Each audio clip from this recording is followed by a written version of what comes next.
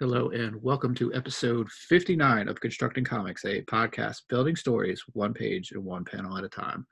On this episode, we have a review of Doomsday Clock 11, A Lifelong Mistake, and Batman, Curse of the White Knight, Issue 1, Book 1, and Issue 2, Book 2.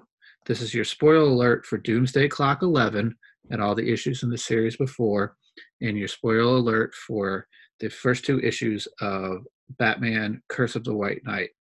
Your creative team on Doomsday's Clock is writer is Jeff Johns, pencil and inks by Gary Frank. Your colorist is Brad Anderson. Your letterer is Rob Lee.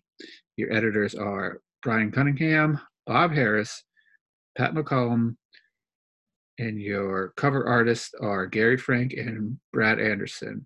Your creative team for Curse of the White Knight is Sean Gordon Murphy, writer, pencil, and inker, and your colorist is Matt Hollingsworth, and the letterer is AdWord Designs. This is Matt, and I'm joined by Constructing Comics co-host Noah. Hey there. Noah, before we do a deep dive, let's just do some general thoughts on these three books that we're going to talk about. Generally enjoyable across the board. I think that both of them have like really strong strengths, and then at the same time, like maybe less Doomsday Clock, but more Curse of the White Knight has a lot of story issues. And I would say the same thing. Doomsday Clock has issues as well in the story and script area. And I would say White Knight has issues in the story, script, and characters area. But both all across the board is just like, you're not going to find better artwork than in both of these right now. No. Both of them are just sort of beautiful. Like, you're not going to find books with just like better art out there. So it's just it's the best that there is probably right now, and it's amazing. So Doomsday Clock 11 is our next to last issue, and it's a little bit of a setup for what's to come in issue 12. But before that, we get some movement on some of the earlier storylines. Yeah, there's definitely some. We talked about this months ago when we were going over issue 9. Where we were both talking about how these last issues are going to play out. And I think both of us agreed on like there's going to be a huge exposition dump in one of these issues, whether it's going to be issue 11 or issue 12. And it's just sort of going to hit us all at one spot, and we're all going to be like, oh yeah, but it's going to feel really forced. And I would say that was sort of how issue 11 was that it was setting up the last issue, but it was like a really long, arduous exposition dump where it was explaining thing that was going on. And I would say there was some of that in issue 10 as well, with sort of what Manhattan has been doing. There was a lot of like just like heavy like, okay, we've led you on at this point, so now we're just going to answer all your questions at once. And it can be done well, and I don't think it's done the worst in this as like some other books have done. It's not Sheriff of Babylon, which I think that is the most clumsy like book as far as like just dumping all the answers on in one spot, and it's sort of in a very boring way. This book does it a little better with some show not tell, but at the same time, there is still a pretty heavy-handed, like, let me explain everything kind of thing where, we'll get into it as the issue goes as far as comparing it to the original Watchmen's exposition dump. But that's sort of my big thing with this is the setup for issue 12.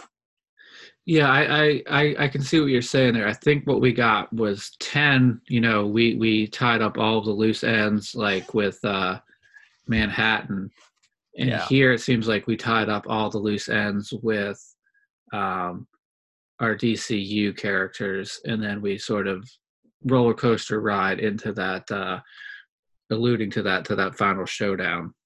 There's still a lot of questions to be answered in this issue, and we'll get into it as we go, because they sort of ask questions, remind you of the other questions. That's another thing about this series, is that it's coming out so far apart from each other that they have to be reminding you of what questions you're supposed to be asking throughout the whole book. So this book does a good job of being like, oh, remember, this is something you're supposed to be curious about too. Because like you might have forgotten, because issue 9 came out 9 months ago. That's yeah. So,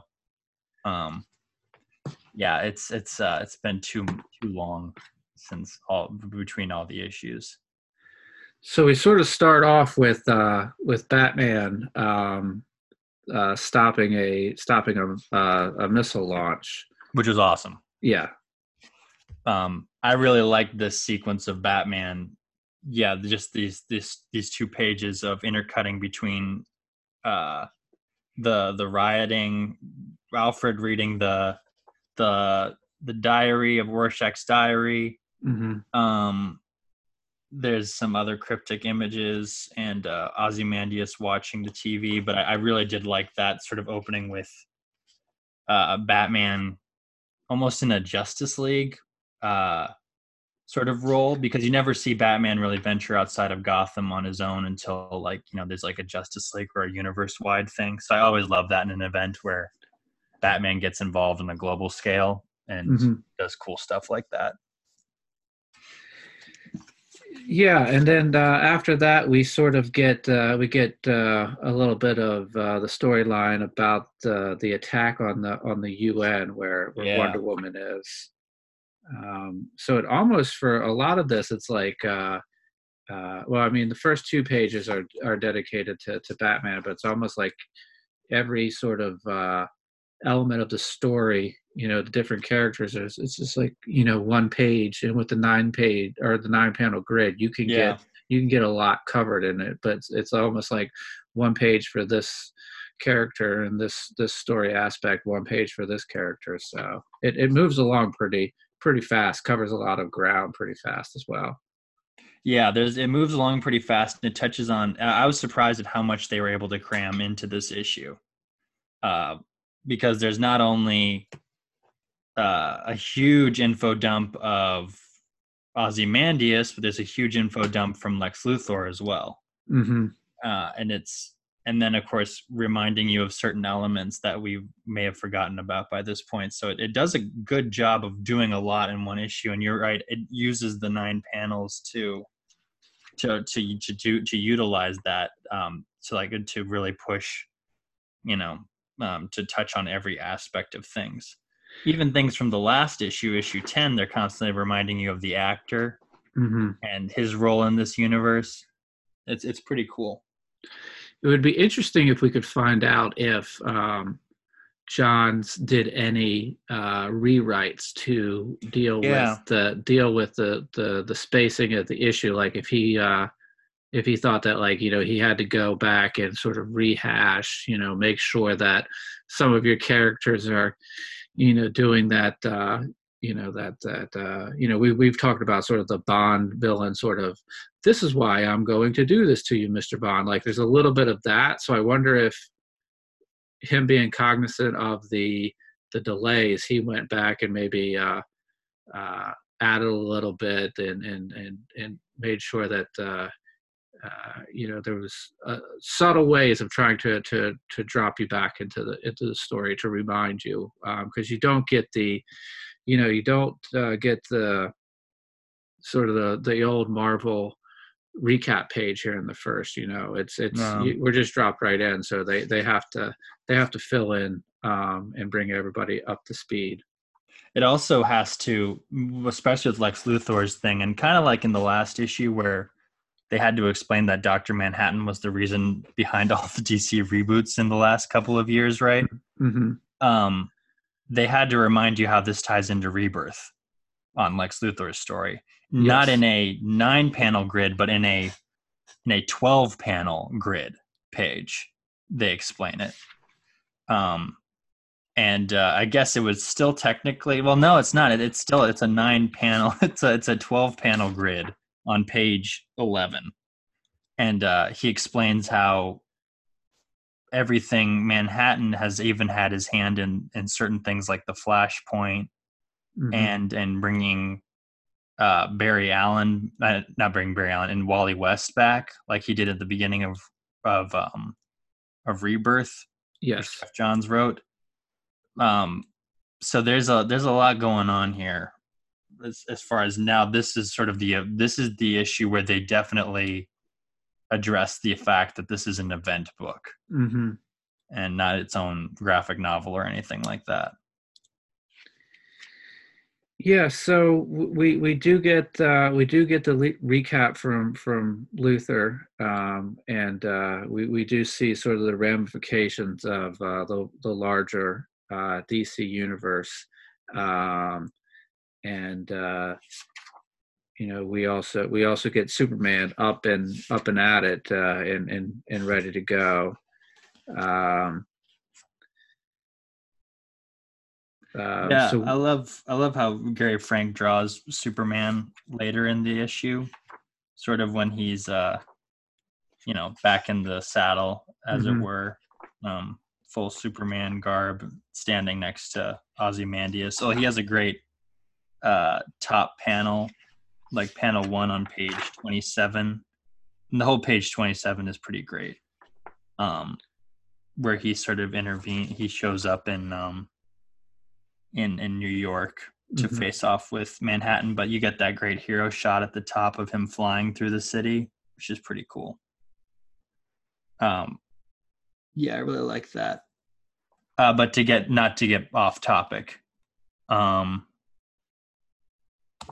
to stay on topic, we have back at the UN with Wonder Woman. You get some cool hero shots on that page as well. That's page 3, and 3/4 of the page is devoted to this great pose of her lassoing. Is it Giganta? That's her name, right? I think so. Yeah, that's a cool shot. Right there. Yeah. And then her getting electrocuted is a pretty cool panel as well by Black Adam. And then I think having these action sequences intercut with these heavy dialogue scenes really helps the pace move along. I don't know what you thought about that, but yeah, it certainly helps. I mean, it would be a bit of a slog to get through, and we've talked about this in the past that somebody does need to get punched in the face or have some action in a superhero comic. So it's a good way to sort of have the up moments and then the down moments where you can move the story along. It also helps the artist not to just draw two people talking to each other the whole time. Very true. I'm sure that would be a slog to get through as well, where you're just having a reverse shot of a conversation or something like that. Yeah. So we've talked about Luthor and explaining stuff to Lois, and Superman being up and moving again. We do get a little bit of action with or storytelling with the Rorschach that we've been seeing in this. Yeah. So what did you think about this part of the comic? It was very touching. I really like Alfred, of course, just being the father figure to every character basically in the DC universe, being consistent. I really love what Jeff Johns and Gary Frank did on Batman Earth 1. In that book, they sort of make they have a very well-rounded version of Alfred where he's sort of harder on Bruce Wayne but still a father figure to him. And so Jeff Johns is really good at writing the character, and it makes me wish he'd write him more. But I like how he's sort of realizes after he reads the diary he can fully empathize with the new Rorschach completely. So he knows what he wants, and he knows that Bruce Wayne needs him because he's the one that sort of like is maybe the most even-minded out of all of them and the most confused, but at the same time could be the one that doesn't get caught up in his own universe. I also really like how they there's the 9-panel page where Alfred is making the pancakes, and the one pancake looks like a Rorschach drawing as well. That's just some clever art right there. What did you think of it? I I liked it, and it's still we still have a lot of questions surrounding this character. So Yeah. we should get some more resolution with him in issue 12. Um, What's interesting for me as far as reading this book goes, when I first read the first issue, now almost 2 years ago, he mhm, was the character that I was the most hesitant about because, and a lot of people were as well, because they were like, Rorschach is such a singular, like if there's one character that's the most unique out of all the characters in Watchmen, it's Rorschach and probably Dr. Manhattan and the mhm, comedian. They're sort of like the tentpole characters, right? Um, so, but like Rorschach was the one that people were the most like, they were like, oh, they don't understand this character or anything like that. Like from the first issue, people were like, this guy doesn't understand it. And I remember us probably talking about it back then. I'm like, I wonder if that's a conscious decision, is that this guy doesn't understand who Rorschach is. And he's almost trying to be, he's like a pale imitation. And they used that within the story. And then something that like we thought was like going to be the most, like the farthest thing from representing Alan Moore's work or homaging his writing ended up being the closest thing to like an Alan Moore character. mhm, And especially in this sequence where he's having the dream, where he sees his dad walking through the prison and then like being burnt alive, and then the Mothman emerges and then morphs into Rorschach's mask and mm, strangles him. That's so Alan Moore and so Dave Gibbons in that sequence. mhm. And probably my favorite issue of this series was the one where they go into his origins and they talk about him meeting the Mothman in the asylum and everything. That was like, that was probably the most like cool tribute to what Alan Moore and Dave Gibbons did on the original book. And I think this sequence right here is sort of shows how this character is probably the coolest addition to that universe. Mhm. And I really want to see more of him. Yeah, and the way he exits after Alfred comes to him, he's most likely going to pop up here again. Oh, definitely. I'm just it's going to be interesting to see how he pops up. Um, yeah, I really like how they sort of pointed out early on in the issue when he realizes the truth of the matter that Ozymandias had been lying to him. He dropped sort of trying to talk like Rorschach or anything like that. He's just himself at this point. And yeah, I also like how they sort of talked about him, people ripping out parts of the diary, that kind of thing. Mhm. Almost like their interpretation of Rorschach is sort of, if you think of him as the hero or the right person, you're not looking at the whole picture, you know? Um, yeah, I really like his character and what they're doing with him. So after that, we get a little bit from the mime and the marionette. Yeah. Uh, and they meet up with the big blue guy as they're moving about. But then they they uh, they exit as well. So there's a lot of these characters that are um, exiting the story. I wonder if um, even if they don't show back up in the end of the next issue here, they could very well be off stage for a while, and Yeah. then show back up with whatever happens with this impacting the DCU. Yeah. Well, the big question that they have to answer in my book, at least from my opinion, they have to answer what the comedian's doing there. And he Yeah. shows up for one panel while the mime and the marionette are wreaking havoc. And Hmm. no one's brought up anything about what he's doing there, what his purpose is. Like, is he from the alternate universe? Is he something else? That's something that they have to answer, because he is the inciting incident for the whole Watchmen story. So him coming back to life is the thing that's been kind of pushed off to the side. So I'm wondering if everything's sort of misdirection and he's the answer to everything, because they're kind of not making a big deal about him being there. So either they're doing that and it's disappointing, or they're doing that for a reason because he's going to play a huge part in how everything ends up. And then another characters that we haven't heard any mention of outside of just the owl ship is Laurie and Dan from the original Watchmen book. Mm-hmm. And we find out how they play into all of this in those pages. So we know that from the beginning why Ozymandias brought the mime and the marionette in there is because they have a link to Dr. Manhattan because he spared their lives during a bank robbery. Mm-hmm. And we never knew why. We thought it was because of compassion, but then we found out in this issue that it's because the marionette is going to have a baby that will be adopted by Dan and Laurie. So Dr. Manhattan saw that was going to happen, and because of his love for Laurie, he spared her life, which I thought was a cool thing. I wonder how that's going to play into things. Mm-hmm. If that little girl is going to come up again, or if that's just going to be something that passes by. And it plays also into how Ozymandias knows how to manipulate John's emotions. Mm-hmm.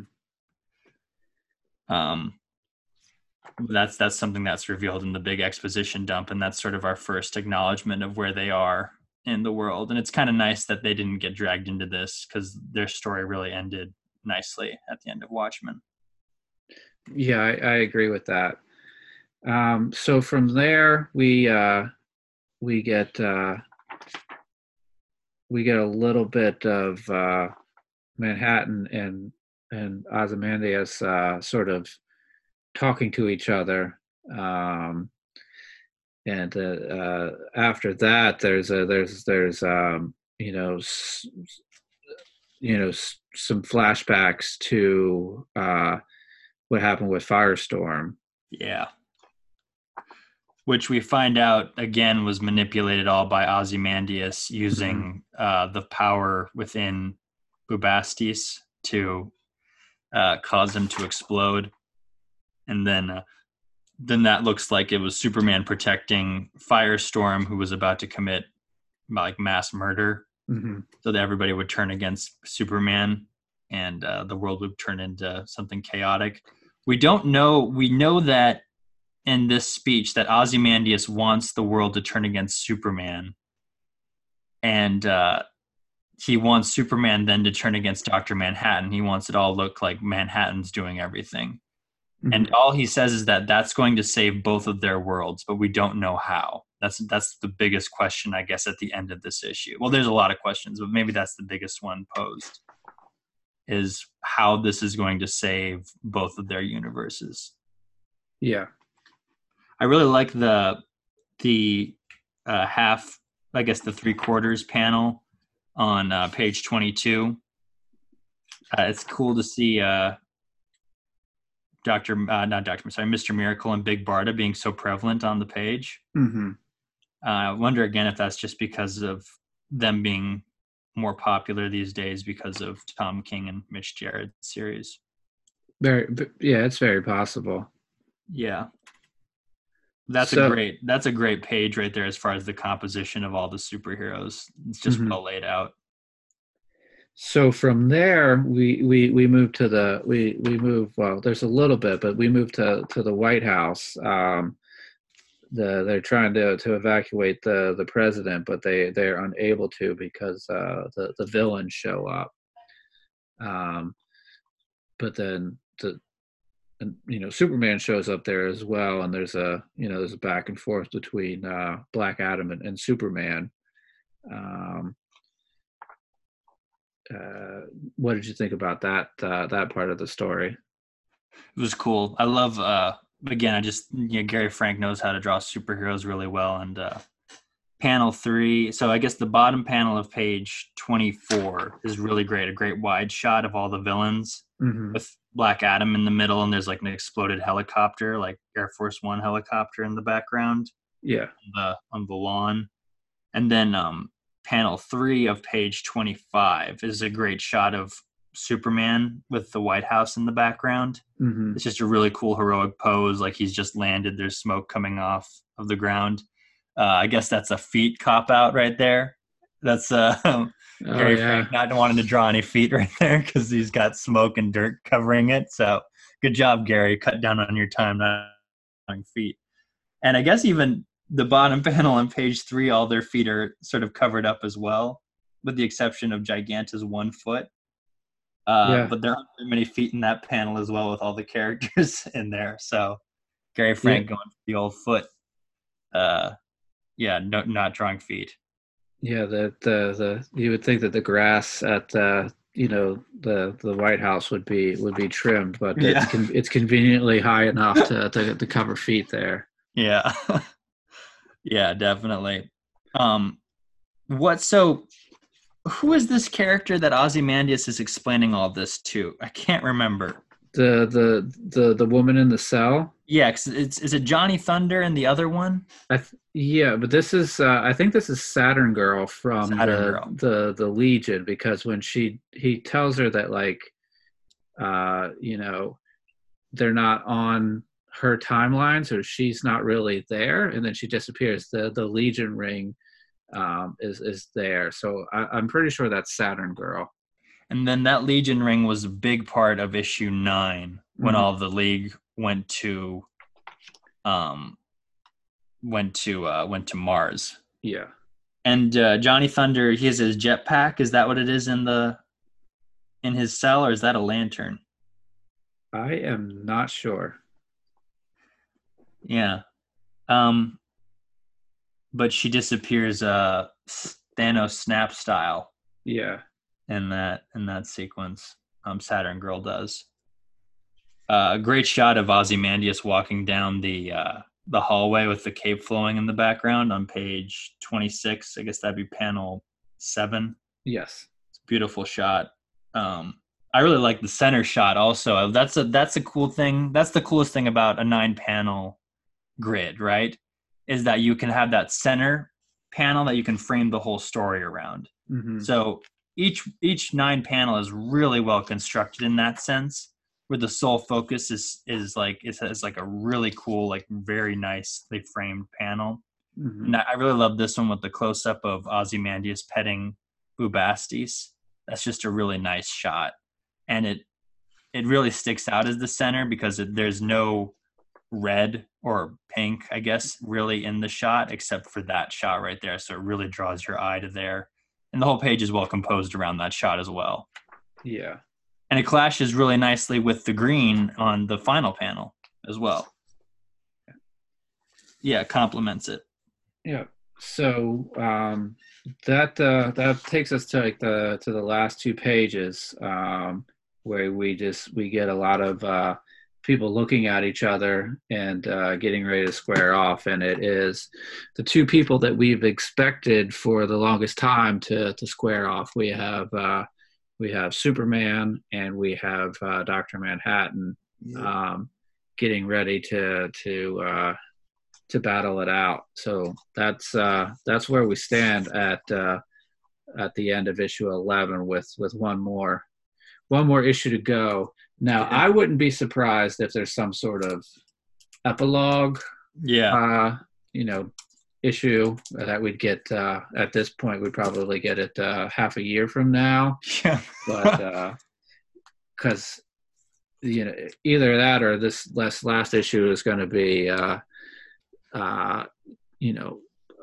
more pages. But I like I said, I wouldn't be surprised if we get a bit of an epilogue issue.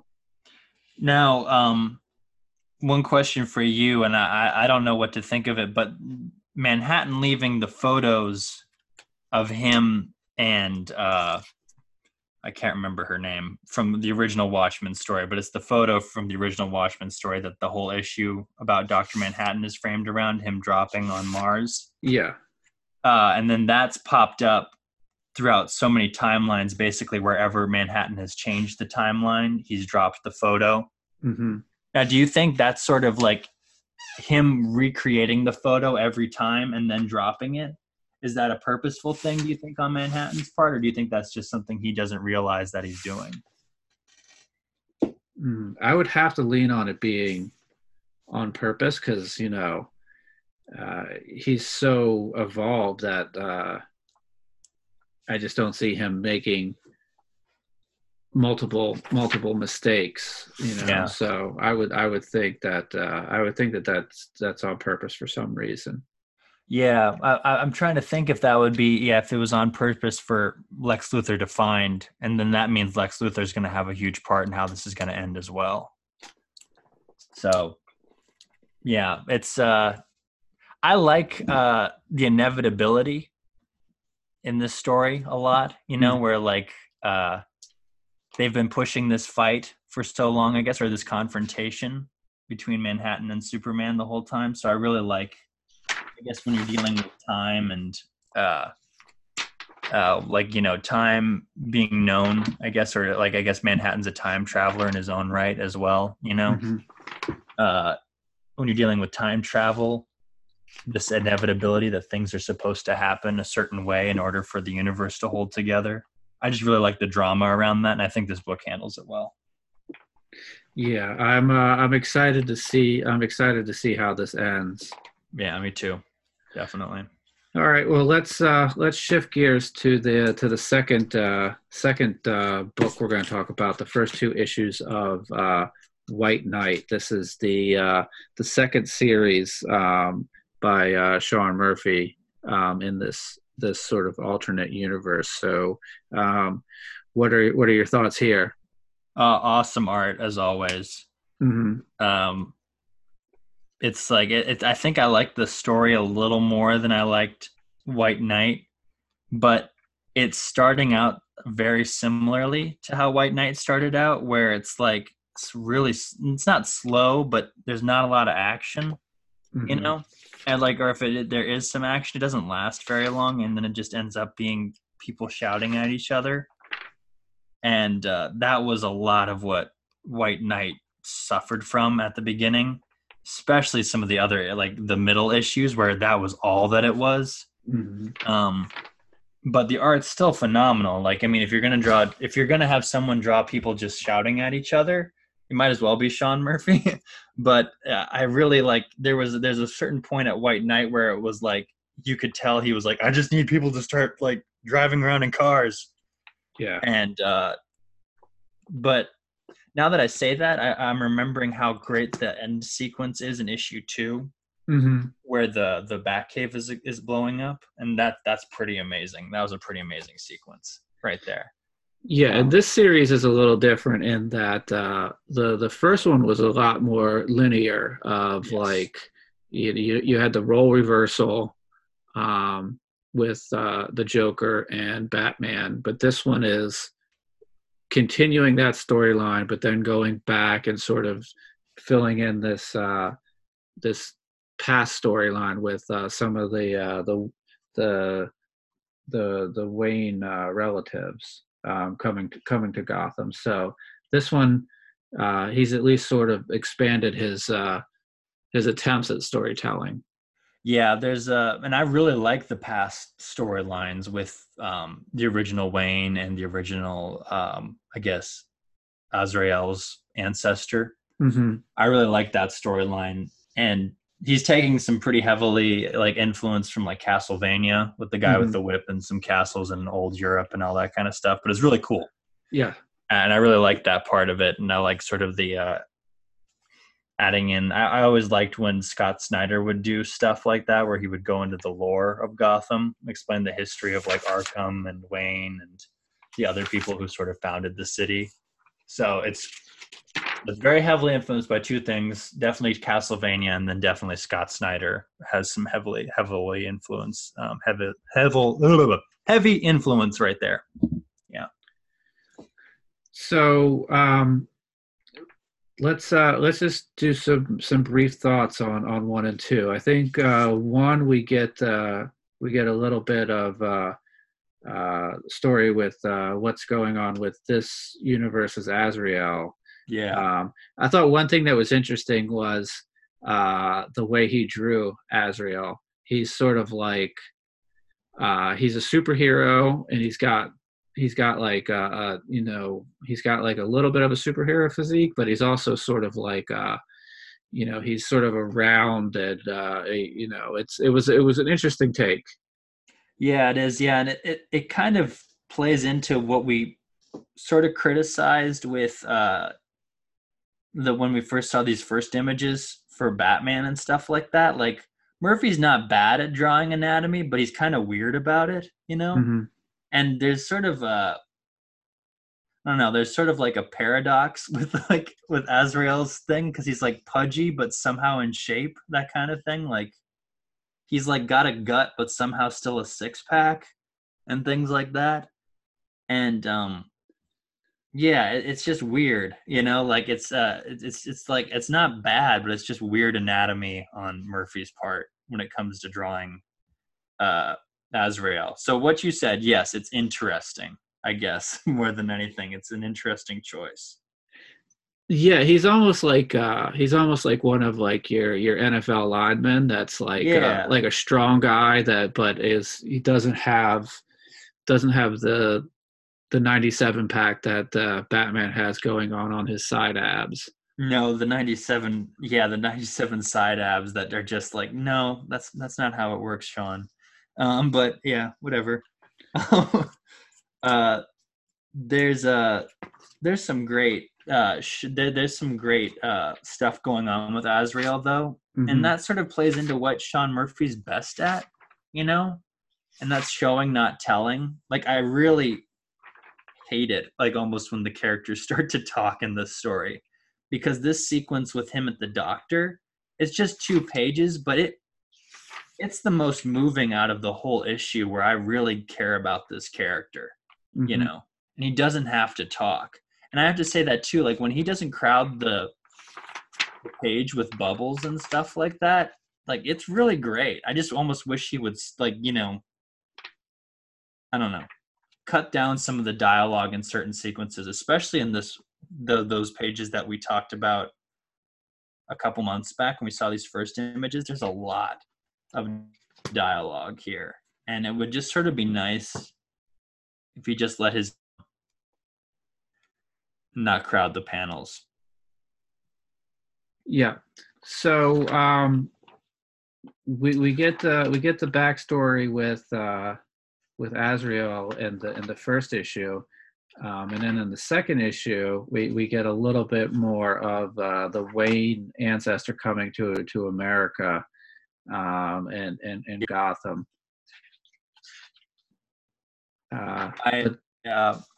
Yeah, keep on. I'm sorry. No, that's okay. But then from in issue 2, you know, that we sort of start off with that past storyline, but then we go to the I guess maybe the present storyline, Yeah. Where we find out the status of some of the people we know from this Gotham. We see that Harley is with child. We see that Jim Gordon, and I'm going to turn this over to you in a second, is giving a press conference. So why don't you give us your thoughts here on that? This is my least favorite part, and it just shows, like, I don't know what Sean Murphy thinks of these characters. Because I've just been rereading some Scott Snyder stuff again. Mm-hmm. And Scott Snyder and a lot of other Batman writers really think, and well, like, okay, let's even look at like Batman Year One with Frank Miller, which is the basis for the modern Jim Gordon, basically, right? Like, he's not an idiot, that kind of thing. So at the end of Year One, like at least in the middle of Year One, Jim Gordon knows Bruce Wayne is Batman, mm-hmm. you know, and he never says it though, because he's sort of conflicted, because he doesn't almost want to know that Bruce Wayne is Batman. And there's always that gene. That's sort of a nice thing about the character. It makes him very nuanced, you know? And I've read other stories too, where like he knows Barbara is Batgirl, that kind of thing, but he cares so much for her, but at the same time is so conflicted again, like even more conflicted with her than he is with Batman, that he's like, I don't want to say anything, that kind of thing. Mm-hmm. So in other words, Jim Gordon's not an idiot, that kind of thing. Like he's not like the most oblivious character in the world. And Sean Murphy doesn't write him as an idiot sometimes. But then he has this stupid sequence where he gets mad at Barbara for not telling him that she's Batgirl. And I'm like, it's just like, you've talked with her as Batgirl. How did you not know she was Batgirl? And he's like, oh, I just was in denial. and stuff like that. And I was like, oh boy. Yeah, that's it's you're supposed to be able to suspend your disbelief here, but sometimes it's a little hard to do that. That a father wouldn't be able to recognize his own daughter just because she's got a her eyes covered with a little bit of a disguise there. So yeah, and then he gets mad about it. This is another thing too with Sean Murphy, is that more often than not, his drama just comes from people shouting at each other. And that's a rookie mistake to create drama, I think, in a lot of ways. Because if everybody's shouting at each other all the time, it's not going to mean anything, mm-hmm. It's the less is more idea with everything, right? So if you're just keeping the same tone all the time, it's not going to matter when something really important happens and the shouting matters. Because everybody, even from the first issue, Dick Grayson is yelling at Batman. At the beginning of this issue, the Wayne guy is yelling at the new Azrael, that kind of thing. Then there in the first issue, the one guy is yelling at the Joker, and then in this one, the lady's yelling at Bruce Wayne. It's just there's a lot of that's pretty much what this dialogue consists of, is just people yelling at each other, and it gets taxing. It gets to be kind of old after a while. But then you get cool pages, like this awesome shot of Azrael walking and his sword is flaming and stuff like that, and that cool splash page. Mm-hmm. And that's why I'm like, oh, that's right. That's why I'm reading this series, when I get too frustrated with the dialogue and stuff like that. So yeah. So this ends on a really cool action sequence. Yes, it's awesome. With the Batcave getting blown up. And I wouldn't be surprised if the next 2 issues of this is pretty action packed, and we get we're getting car chases, we're getting people jumping off of buildings and stuff like that. So yes, yeah, I'm really hoping for that, because that came too late in the last series. There's too much talking basically in the last series, but this whole sequence with the Batcave blown up, we could do a whole podcast just talking about how great the pacing is in this, mm-hmm. with the sound effects and the little dialogue, but it's so clear in the action and the geography. There's that great double page spread where it's got, it's the Bendis page, I guess you could say, right? Because it's got the 5 panels up top, and then just the one wide shot panel that goes across both pages. It's mm-hmm. just it's a great way to end the sequence. And then ending on a splash page is pretty awesome as well. That's just composed really well with Sean Murphy's singular curved eye composition, where he has you start from left to right all the way down, zigzagging. Yeah, it's a cool final sequence. And again, it was something where I was getting frustrated with certain things that Murphy's not good at, but then I was reminded, I was like, this is what he's good at, and why doesn't he just stick with this stuff? Yeah. But maybe we have to suffer through all that bad stuff so that the good stuff really sticks with you. Maybe. Yeah, I'm hoping that is the case. Yeah. And hopefully I can get a pretty good deal on this last page after the splash, the completely black page. I maybe a couple $100 of original art for the black page. I'm sure his art got way more expensive after he did Curse of the White Knight. Because that book sold a lot. Oh yeah. It that pushed him from being the underdog, really good artist, that kind of thing, to being the new Jim Lee, basically. Yeah. All right. Do you want Do you have any thoughts, any predictions on either one of these two books? What we might see forward, going forward, I Um, guess I should say. yeah, going forward, I think we're going to have some cool interaction. Like, I think the one thing that the two characters that Murphy's really good at writing, he's really good at writing the Joker. I have to say that. Like, he's not bad at it at all. Like, he's actually pretty solid with it. He's Yeah. really good at drawing the Joker. So I'm really excited to see him what the Joker and Azrael's interaction is going to be like going forward. Mm-hmm. And Murphy also understands the Joker's role and better in this series. It seems like that he's just an agent of chaos and just shows up without any reason, but then it'll all start fitting together in the end. Mm-hmm. So it'll be great to see him.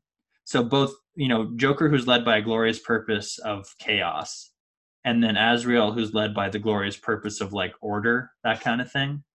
When they meet up with each other, it's going to be really cool to see. And Murphy writes both of those characters really well, so it's going to be great. Yeah, and similarly in Doomsday Clock, it's sort of the same way that like Jeff Johns is really good at writing Superman, and he seems to be really good at writing Dr. Manhattan. So I'm really interested to see how they meet up with each other. Yeah, and we didn't actually, thinking about that, we didn't get a lot of We haven't had a lot of Joker in Doomsday Clock. He was there early, and he was early in issue 1 of this series, and he hasn't been seen. So that could be somebody that we see wreaking some havoc here pretty soon. Yeah, I'm loving that they're doing the preview pages for the next issues in the back of these issues, so we get to see what is going to come. And I really love that we get to see them in the black and white raw inks. And we know that like Sean Murphy he waters down his inks to save money, which is really smart. So it's really cool to see his sort of like more grayish inks, like flat, just write straight on the page. So we know what is going to come, but I think it's more of a treat just to see his raw artwork as the previews.